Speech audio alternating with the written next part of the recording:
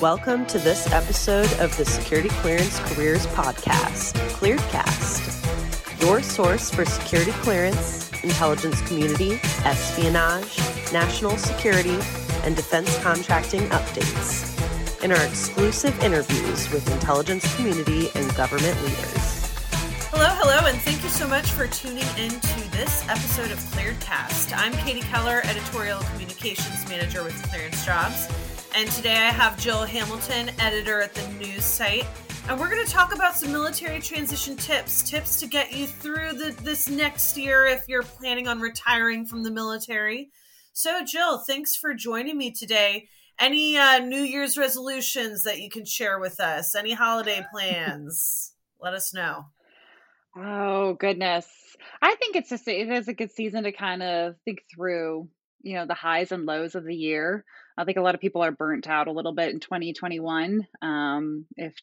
We talked about this the other day on the news site, and just burnout and, what that looks like and how to spot it, steps to take.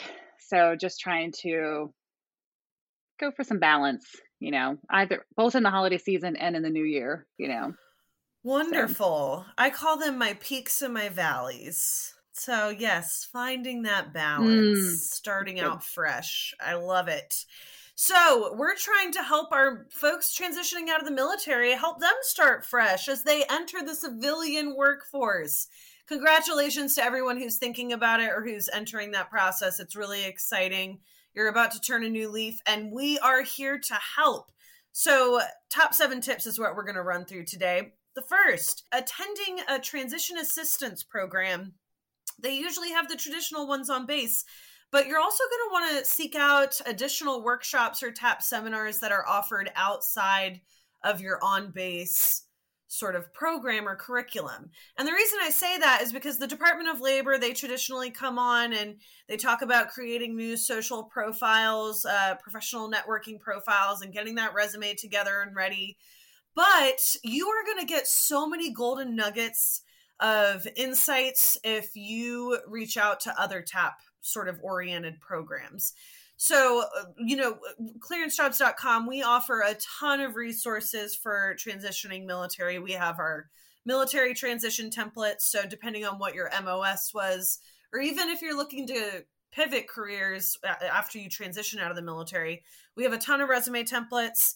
We have sought after skills that veterans should be highlighting on that resume, other resume tips, 6 steps to overcome the challenges of military transition. And Jill, I know that you have a ton of contributors at news.clearancejobs.com. They're former military themselves. So you need to seek out those resources outside of on base, because industry is going to give you a little bit of a different opinion than maybe the government or the military is going to tell you when it comes to the job search. So it's just, becoming a sponge and seeking out those additional TAP seminars. That would be my number 1 tip. That's really good. Really good. So number 2, you're going to want to take some time to think about your transferable skills. And I think important piece of this step is also thinking about what you want to be doing. I think that's sometimes overwhelming to I can do anything. In conjunction with that, thinking about where you want to be living. Like you can live where you want to, and sometimes you gotta link up those 2 things. I mean, hopefully you want to stay within the DoD industry and use that security clearance that you already have and put it to use for national security, just in a different way. So looking even at different hubs that might be around the country or even outside of the United States, if that's your jam. Looking at what type of jobs are in those different areas or different companies that are there, and then trying to hone in on what you have now in your resume. So you can start translating those skills that you have already from the military, that you can start filling out that resume, and maybe figuring out even what other trainings you might want to add. And that will help, I think, with all the different workshops and all the different tools that are available to you. It won't seem so overwhelming, I think, when you have a clearer picture of what you want to do, what you already have to get there, and what you need to fill the gap. So breaking it down into that will really help that process. Because for some, it's going to be I don't say easy because nothing's easy, right? We all want that easy button in life. But for some who maybe already, if you're going into something that's almost like a 1-to-1 correlation out of the military, that's probably your smoothest, easiest transition, and it's something you already like doing. But if you want to try to figure some other things out, maybe you always wanted to be a graphic designer, or you had more of an artistic side and you didn't get to do that while you're in the military, or you wanted to get into coding more. There's a lot of different boot camps or training programs, even with some of the companies that are out there, that you can put to good use. So it all starts with knowing what skills you have and what skills you need, and really ultimately what you want to do. The worst thing, I don't think you don't want to go into an interview and be like, I can do whatever you need me to do. Right.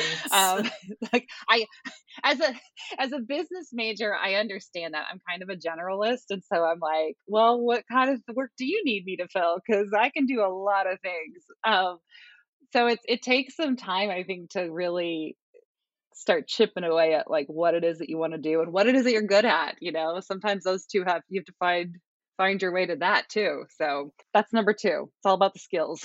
Yeah, well, and that self-evaluation is really important. And again, it kind Mm, of piggybacks off of our number 1 tip, because finding those transferable skills, whether it's a direct transfer or you're kind of fudging it a bit, you're going to find those out through these other transition assistance cohorts that you seek out outside of base. So those two, I would exactly. say, yeah, really go hand in hand. So moving on to number 3, networking with veteran-friendly employers. I'm a social butterfly. I'm a natural networker. But you're going to want to become that as you transition out of the military. I know that sometimes you probably haven't had, at least in this sort of networking capacity, you haven't had a need to do it necessarily. And when it comes to the Hmm. job search and evaluating prospects for different jobs, because it is a buyer's market again. For the ball is in your court, so you need to become comfortable with networking.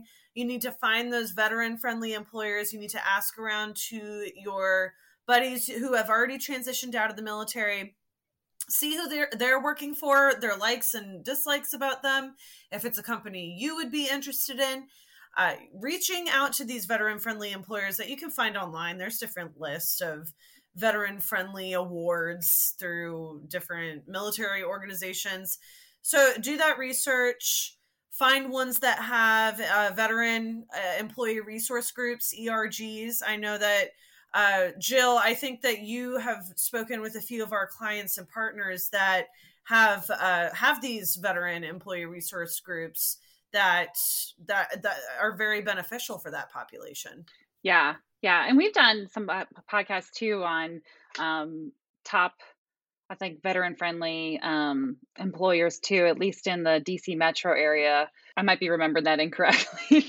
But yeah, and I've talked to a lot of not kid, they're currently employed, so not candidates, but they've gone through the transition process and have spoken highly of their employers, as well as talking about different tools that their employers already have in place to help military members who have made that transition, with employee resource groups, or different opportunities they have specifically to link up veterans with each other. I think there's a lot out there. Sure. So what do we So, have for number 4?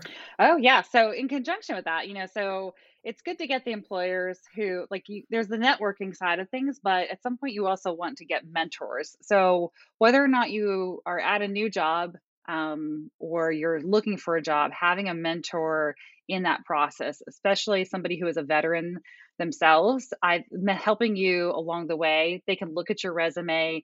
They can tell you what looks good about it, what needs some tweaking. They can even help you with the interview process. So, what are some things that you might be describing in very specific manners that the military describes something that isn't talked about that way in the industry? It's just kind of tweaking some of the language, not just on the resume, but also like in an interview situation where you can clearly showcase to recruiters and hiring managers that you know what you're talking about, and you're a great fit for the program that they're hiring for, or the specific position within their company. So getting those mentors, especially veteran mentors, um, can really give you a leg up in making that initial transition. And then I would also go so far as to say keep them around longer after you get your next job. Either somebody who's there at that company as well, who's a veteran, or somebody who's outside that company who can help talk through different situations. Because so many things are going to change, like chain of command looks a little bit different for some companies, especially it's especially different than like chain of command, how that operated in the military. A lot of different situations can just be helpful to have that sounding board to talk through how to deal with them in a different setting. And we always say, grab 2, 3, 4, 5 mentors. The more the merrier. The more advice, the better that you can become. So, number 5, listen to podcasts and read military leadership books. We have our National Security Book Club for Govies, industry, for active duty military, those that are transitioning out. It includes our wonderful contributors, some of the books that they've authored, but it also includes other leaders within the community, both government and industry. I don't really read a ton anymore, but listening to podcasts is my jam. There are a ton of military transition podcasts, a ton of folks talking about lessons learned, mistakes that you do not need to make, that they've already done for you. So use that to your advantage. And it also helps a little bit with, if you're trying to develop an online brand, but developing a brand, even as a candidate, as a recruiter, as a company, that's what it is nowadays. If you're operating online, you need to have an online brand.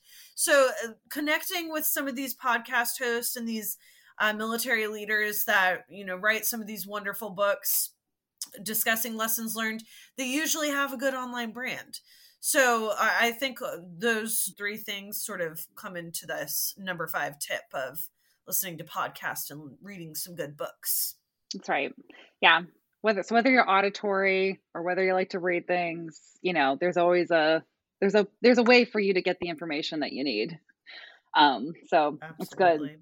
All right. So number 6, you need to play up your strengths and what being a veteran brings to the corporate table. So this is, bring out that veteran advantage, and not in like an arrogant way. Obviously, I follow military Twitter enough to know that there are some people out there that other veterans can't stand on social platforms because of that.